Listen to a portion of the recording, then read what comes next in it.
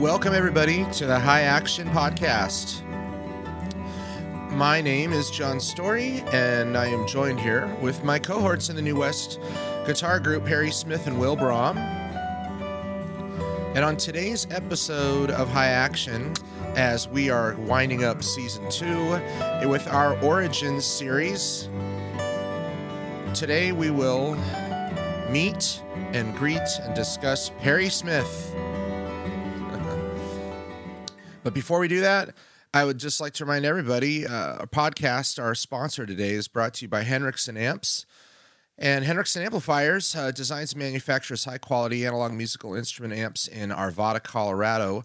They are also the host this year of the Rocky Mountain Archtop Festival in Old Town, Arvada, Colorado, from September 9th to the 11th, which is going to be awesome. New West is actually one of the featured groups this year, so be sure to get your tickets, your reservations for that. There's going to be some great jazz guitarists and archtop makers there. Visit the Henriksen Amplifiers website for more information. All of us use the Bud, the Blue, and a variety of their amplifiers. And a friendly reminder, use promo code HIGHACTION for a discount on amps, speakers, cables, t-shirts, and also domestic shipping is always included with your order. So be sure to visit henriksenamplifiers.com. Hey, John. Maybe we'll get another viral video.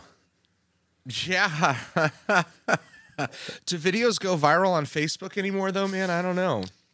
You just get viruses. Yeah. Oh, hey. Seriously.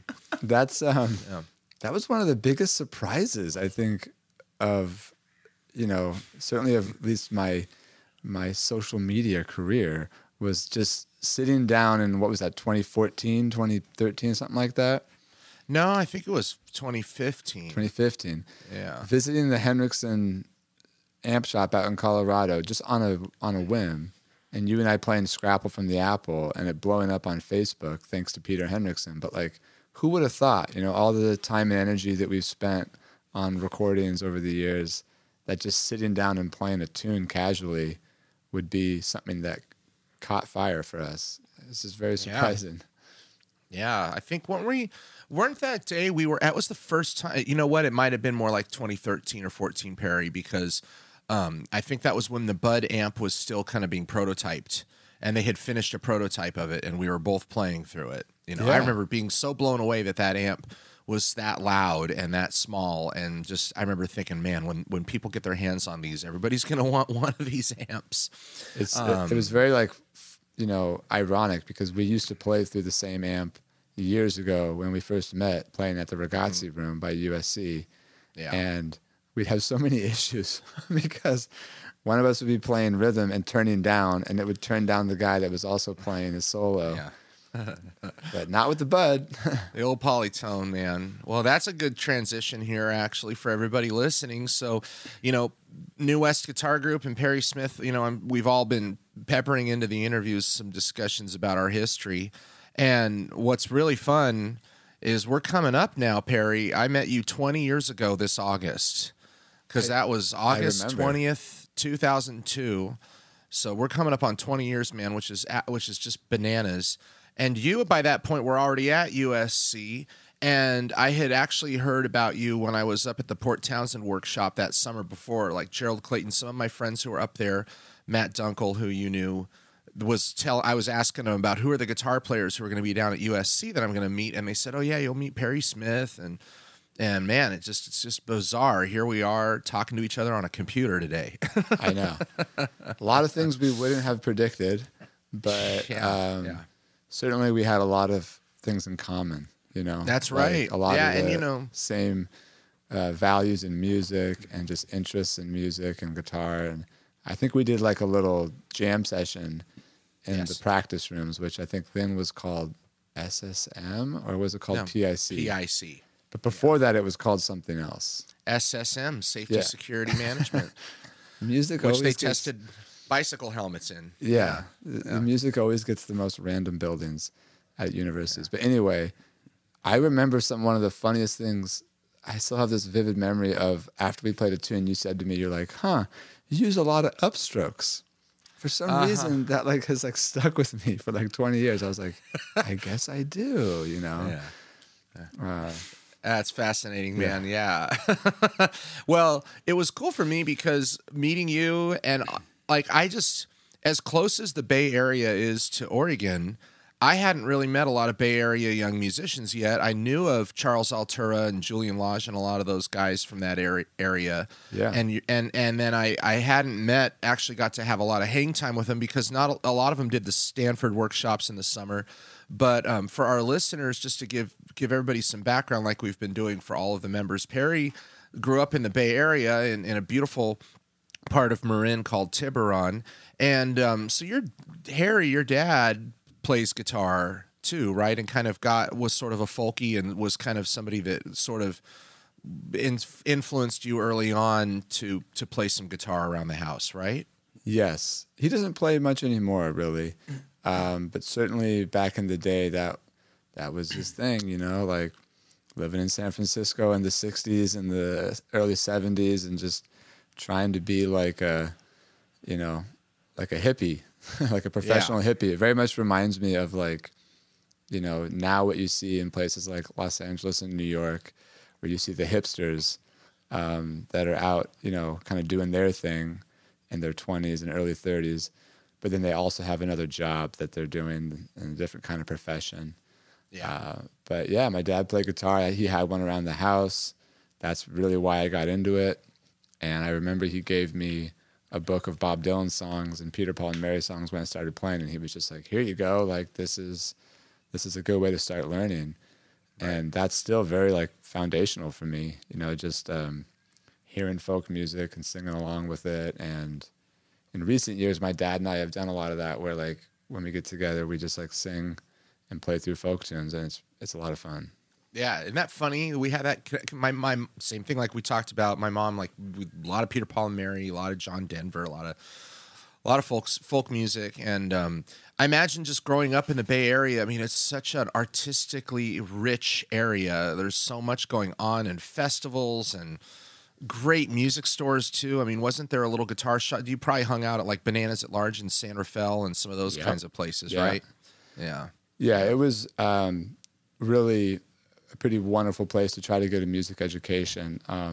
When I reflect back on it, I think, wow, I was so lucky. Like there was good music in high school programs. So when I was in high school, I was able to connect with people. Even in middle school, I was able to connect with people that really helped shape and guide me through the high school years. And SF Jazz had just started their educational program, and I was in the very first like all-star band, actually with Charles Altura's brother, Tom Altura. Yeah. And there was just a lot of good kind of music education happening. And the Bay Area itself also has a wonderful sort of tradition of kind of like folky music too. You have the Grateful Dead that came out of there. You have a lot of acoustic guitar players. You have Carlos Santana that's based there as well. So just a lot of good stuff to kind of draw on as a young musician and be inspired with. And then clearly there was sort of this jazz festival circuit. And the Berkeley High School guys with Charles Altura and Ambrose Akamusiri and Jonathan Finlayson and those guys kind of ruled the roost of all those festivals, because that was an incredible combo to see play. And that was really inspirational. And then, you know, I was in this group with kids from San Rafael High School. John, you probably remember like J.J. Byers, Seth Paris, and Bram Kinchlow. Yeah. I mean, those guys were such incredible musicians at a young age. And so they really shaped my kind of upbringing on guitar at that time. Yeah, and did you attend Stanford in high school? You did, right? I did, yeah. I think 2 or 3 times. And that's where I got to meet Bruce Foreman, and that really opened up a lot of doors for me as well. And yeah, so there was just a host of people like that that really helped me.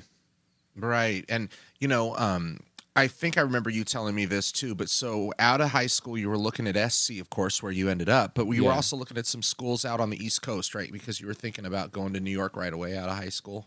Yes. I think it came down to New England and Manhattan.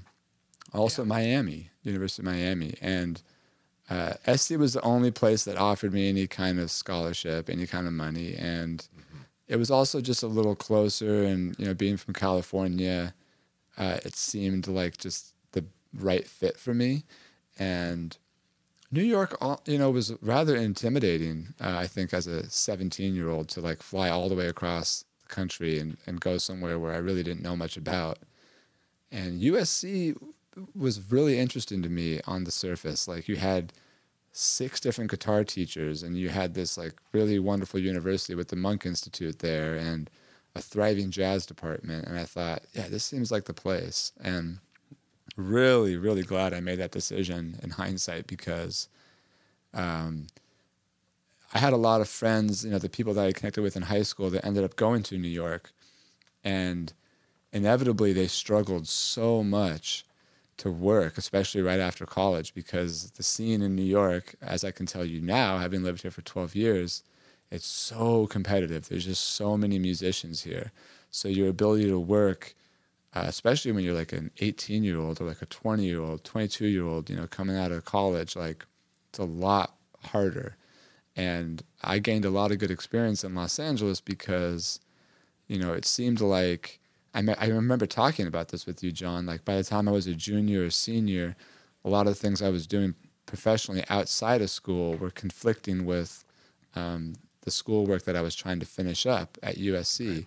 So that transition, although it was difficult, at least I had opportunities. Like, I had teaching gigs, I had regular playing gigs, I was working with different artists and collaborating with singers and other people, and gaining a lot of good professional experience that I probably wouldn't have gained if I had gone to New York in the same way, Mm-hmm. Totally, yeah, and like being that you were so close to LA. I mean, being from the Bay Area, relatively close to LA. It's kind of cool, man, because as we got to know each other and as we formed New West, it kind of was a discussion right away in the summertime that I was from Oregon, you're from the Bay, and we're like, hey, you know what? Maybe I've know some gigs we could do. If we book some gigs in the Bay, why don't we drive up and we'll stay at our parents' folks and kind of just make this little tour? And man, I'm so glad we had that opportunity, because that planted the seed to not only go out and hustle and find your own performance opportunities with your own band, which we were doing right away. But, we had a pretty solid network of people who were really supporting us at that time, in between, some of the places we stayed at. I mean, your parents' beautiful home up there, or the home up in the Tahoe area, where we would just get to hang for a few days and barbecue and work on music and stuff. And you having a lot of the connections in the Bay for that, and also having kind of a built-in audience for our family to come in the summertime and hear us play. So it's yeah, I mean, I feel like there's kind of a lot of really cool coincidences that happen. The fact that you're from the Bay, and that we were all just kind of lining that up, and that really led to what we've been doing with New West Guitar Group. But you've also, in addition to New West, which we're going to talk about next week, you've also you were also leading a lot of your own groups, even in college and out of college and here in LA. I remember you were pursuing a lot of your own trio and quartet stuff back when the Blue Whale opened in 2009 and right when you moved to New York. But do you remember some of those projects that you were working on in Los Angeles aside New West Guitar Group at that time? Yeah, well, I remember like one of my first big gigs was at the old Catalinas, and they had their Young Artist series, and right, a New West founding member, Matt Roberts, who did a lot of that, kind of inspired me early on to kind of get my own thing going. And so, I mean, it was kind of rough at first. Like, I remember a gig at the old Catalinas, and like Pat Kelly came out and Barry Zwei and all these guys supporting me. And afterwards they're like, yeah, it sounded good, but like, you really got to make sure you keep your guitar in tune. Just like basic stuff like that you kind of have to go through when you're leading your own gigs, because there's like so much pressure to get all your music organized and make sure everyone's ready to go in your band. And so those experiences were really good. And again, I go back to like LA being a more welcoming scene for me to kind of gain experience at that time was crucial. So yeah, I was trying to push my own quartet and trio as well. And then also getting the chance to work with really great vocalists. Like I worked a lot with Kathleen Grace when I was at USC, who's a terrific singer, and Patrice Quinn, who I worked a lot with down in Hermosa Beach at the Lighthouse and those places. She's a fantastic singer, somebody who I think is working a lot with Kamasi Washington now. And so those experiences were really like valuable, you know? Right. Yeah, and as we're kind of hopping around here, I would definitely want to play for our listeners some of your music too. The instrument that you have always had as long as I've known you, that's really become kind of your thing, is that Blonde 175. And tell us a little bit about when you got that. I think you told me once that you bought that and the Vibro King kind of around the same time, and when you were right out of high school or when you were in high school. No, there's slightly different time frames, but one of the things I would do with my dad, we would go around to like different guitar stores and just play guitars and stuff like that. There was a period of that which was really cool. And I remember we just went to Guitar Center in San Francisco, and there was that 175 off the rack. And prior to that, I was playing like a PV Predator, and I was in jazz band and stuff. And I think my dad got wind that like this isn't really a jazz guitar, but like so I think he was just trying to support me and all that. And his thing was always like, okay, well, like I'll lend this to you, but you gotta work to pay it back. And I'm very right. In hindsight, very like grateful that he kind of like set those good boundaries for me. But yeah, not knowing anything at the time, buying that 175. I remember he also got a Feedback Destroyer at the time for me with that guitar, because the guy, I think the salesman just gave him like a total upsell. It was like, oh, well, if you're getting an arch top, you're going to have feedback issues, so you got to buy this unit, this rack unit. It's a Feedback Destroyer, which basically just like sucks the EQ and tone out of your guitar. And I would not recommend that to anybody. But that's hilarious.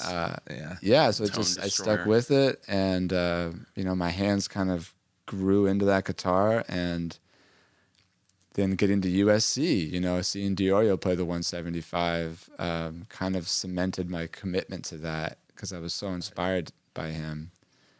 I've just stuck with it ever since. And, it needs a little bit of a tune-up right now. As I look back at it, I've got some ringing issues. So I guess, I don't know, I just can't shake it. It's just like this thing that I've connected with and developed a sound on and a technique with. And I have a lot of other guitars, and I think I'll probably continue to buy a few more throughout my career, but that will probably always be home base for me. Yeah. Well, it's a great sound. And, just so everybody can listen here, and before we just speak a little bit also on USC and Diorio, I wanted to play a track from your Live in Brooklyn record called Premonition, where there's a little phrase you do in the middle of here that made me think of Joe. And just your tone on this is it always is really great. But I thought this, and thank you for suggesting this too, Perry. So let's check out Premonition here.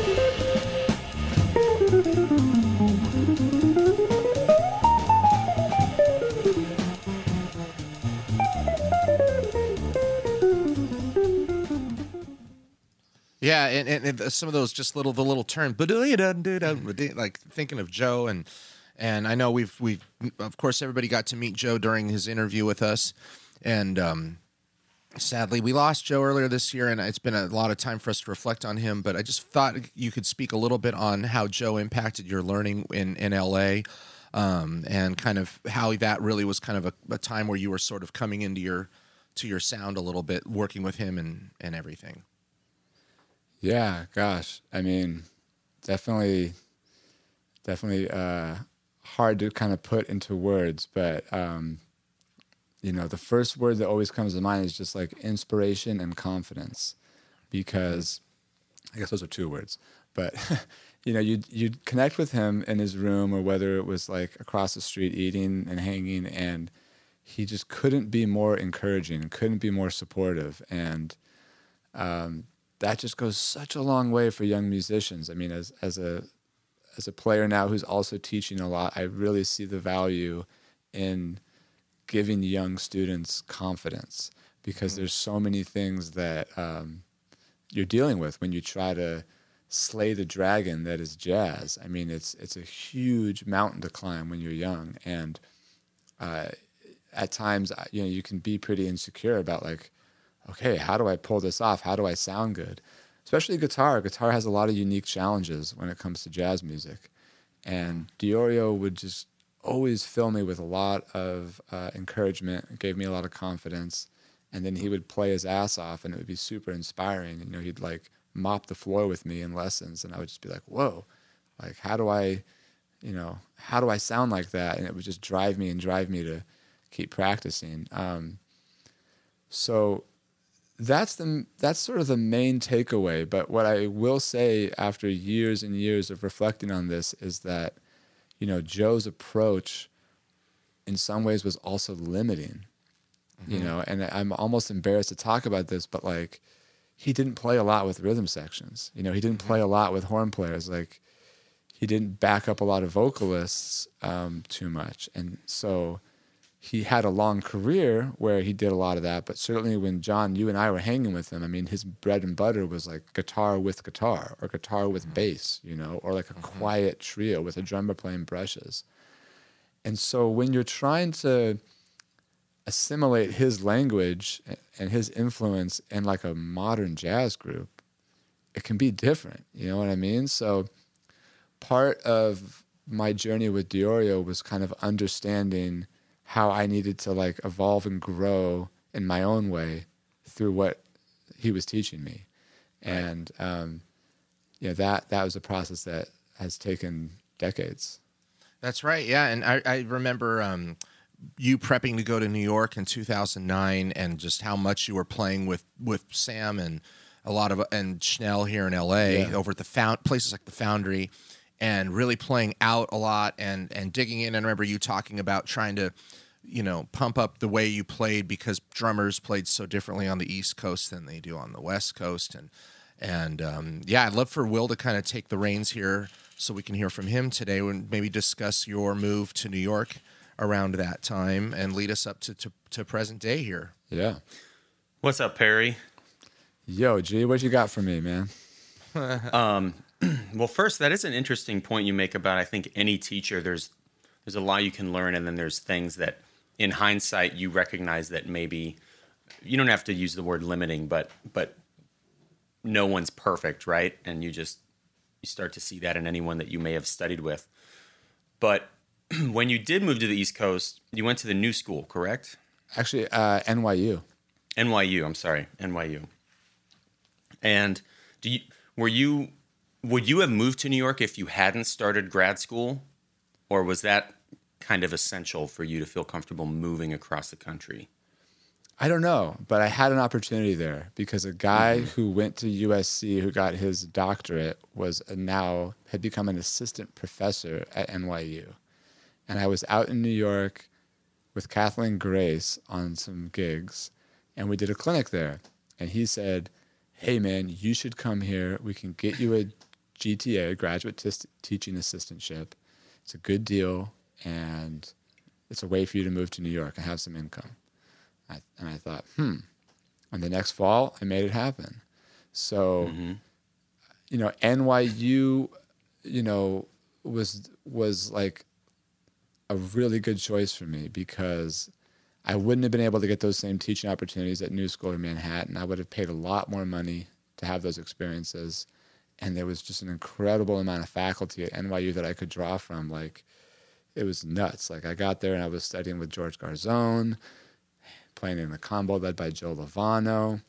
And it was just like, okay, I've arrived. I was hanging with John Schofield, studying with Ralph Alessi, Kenny Werner. It was really heavy. But it was also a bit of a ticking time bomb because that income ran out after 2 years. So, yeah, I really kind of had to work my ass off to figure out how things were going to work after that. And in some ways, I just got lucky. Mm-hmm. How was doing grad school different for you? I haven't gone to grad school, so I actually am curious. How was it different for you compared to doing your undergrad? There was really no structure. Like, I could kind of set it up however I wanted. I could take whatever classes I wanted. Yeah, that was pretty much it. And that's what really attracted me to it, was that flexibility. Because I spent 4 years working in LA after I graduated, so I was not totally green, Like, I had professional experience under my belt, and I wasn't looking for somebody to kind of like give me a totally structured program, which I felt was more necessary in my undergrad. But I don't think you need to go to graduate school, man, at this point, unless you really want to like focus on teaching. And even then, I'm not even sure it would help you. Yeah. So by the time you finished graduate school, was it a fairly seamless transition? Were you gigging a lot and you had a lot of cast that you were playing with, or was there like a in-between period? Oh, man. Yes and no, to answer that question. Like, I had a lot of stuff going on being in New York, and I remember my own group was like playing at the Blue Note on, like, they had these Sunday brunch series where I'd get my own group in there, and I was doing some other gigs with people. But I was really like, I don't know what to do. And I had like a little summer tour lined up on the West Coast with the aforementioned Dan Schnell and Sam Manai, these guys I'd played with for a lot of years. And I just randomly got an email from Sophie Millman's agent, who was a fairly popular jazz singer based in Toronto around that time. This is like 2011 or something. And they had a whole bunch of dates they wanted me for. And really, like, I got to give a ton of credit to a bass player named Noah Garabedian, who kind of recommended me for that. He also was really influential in me getting to NYU because he had gone there a year prior for me. So he kind of like showed me all the ropes. And yeah, Noah has given me a lot of good opportunities since I've been in New York, but he's the reason I got that Sophie Millman gig, which kind of gave me another year and a half of income and stuff in New York after grad school, which is what I mean when I say I just got lucky in that respect. John and I know what it's like kind of balancing being a full-time sideman versus a band leader, but I'm curious, what are some of your experiences balancing sideman work, accompanist work, versus, making your own live album and being your own band leader with your own trio and quartet? Like, perhaps you could talk about the boat gig that's kind of legendary now. Yeah. Well, I think John said it really well in his episode that, like, when you're a sideman, you're really in service to the artist and the band leader and the music that you're playing. It's not really about you, and to the extent that you can make it about you, that's a cool thing. Like, if you can step out and really showcase yourself in the ways that the music is asking for, then great. But I think you really have to like remember that that it's even more from just a musical standpoint, that like you're in service to the band leader. And that's, I think, the main difference when it comes to being a sideman. But to balance it, I think is important. One, for making a living, because it's a lot easier to make a living as a sideman than it is as a leader. But if you never take on the responsibilities as a leader, then I think it can be a little difficult to, truly like realize your artistic vision and your artistic potential and like your artistic sound And also, it gives you a nice appreciation for what it means to be a leader. Yes. You know, which I think helps you in your role as a sideman or as an educator or just in general. So there are definitely those two elements I've tried to balance throughout my career, you know, always trying to put time and effort into my own projects while working with other people. And yeah, after I got the Sophie Millman gig, that was very much a sideman situation. When that kind of randomly stopped, I was doing a lot of teaching. And after a year, I said, I'm not going to do any more teaching. I'm just going to play. And that, for about the next 6 or 7 years, that's all I did. And then I ended up with a regular gig on the Bateau, New York, which a lot of guitar players have done in New York over the years. And that's very much a sideman gig. It's like a fine dining and dancing cruise around the New York harbor for tourists and people wanting to have a fancy night in New York. And it's been a really nice, stable gig for me to rely on for a lot of years. And it's very much a sideman situation where I get to play 2 different guitars, play straight ahead half the night, play kind of like pop music the second half of the night, and I also sing backup vocals. So it's quite an experience. I imagine you get to play a lot of original music, both yours and other people's. Yeah. And I'd be curious on your insight on ways that you've learned to quickly be able to both sight read and interpret and get your own voice in there when you're playing other people's music. Maybe you've rehearsed it before a show, probably not, right? So, like, what are some experiences, or do you have any specific memories of like times where something really clicked and you figured out like, oh, you know, here's something I can do, or here's something I need to work on? Yeah, definitely. The New York experience has been pretty great for that. And that's a big reason why I moved to New York. You know, my aspirations was always to play with a lot of the great musicians that were in this scene. And just last week I played with Patrick Cornelius's octet at Smalls, and it's all original writing, and this guy writes his ass off, man. And it's like pretty heavy from a guitar standpoint, like, well, I guess all the instruments, but it's a lot of reading. The way he writes for the guitar is tremendous, and there's some solo moments. And you know, if I think about that experience and then a lot of other experiences, like the session that I ran for almost 5 years and all the original music that was thrown at me every week, you kind of have to build your experience with that. And what I've learned over time is that the more experience I gained kind of reading and interpreting people's original music, the easier that it got. And something that kind of clicked with me last week with Patrick's music was, it's like, oh man, if I see something that might be intimidating or challenging, like a solo section that's got like a ton of harmony and like metric modulations, in the past that would like kind of freak me out. And like I wouldn't know how to sound good over that, like maybe a decade ago or something. Mm-hmm. But now I just sort of like sit back and listen, and it just all kind of seems to be a lot easier. Like if I don't try to force myself musically into it, but just allow it to kind of come to me and have a little bit more trust in the people I'm playing with, which is easier when you're a little bit more of a seasoned vet. You know, you've established your way of playing, and you've established your way of connecting with the rhythm section. So I think the message is like, just build experience. It's not always going to be great when you're starting out with that. But that eventually you can get to a point where you can kind of like trust in yourself and the musicians around you and sound good over difficult music. Kind of comes down to the word react, huh?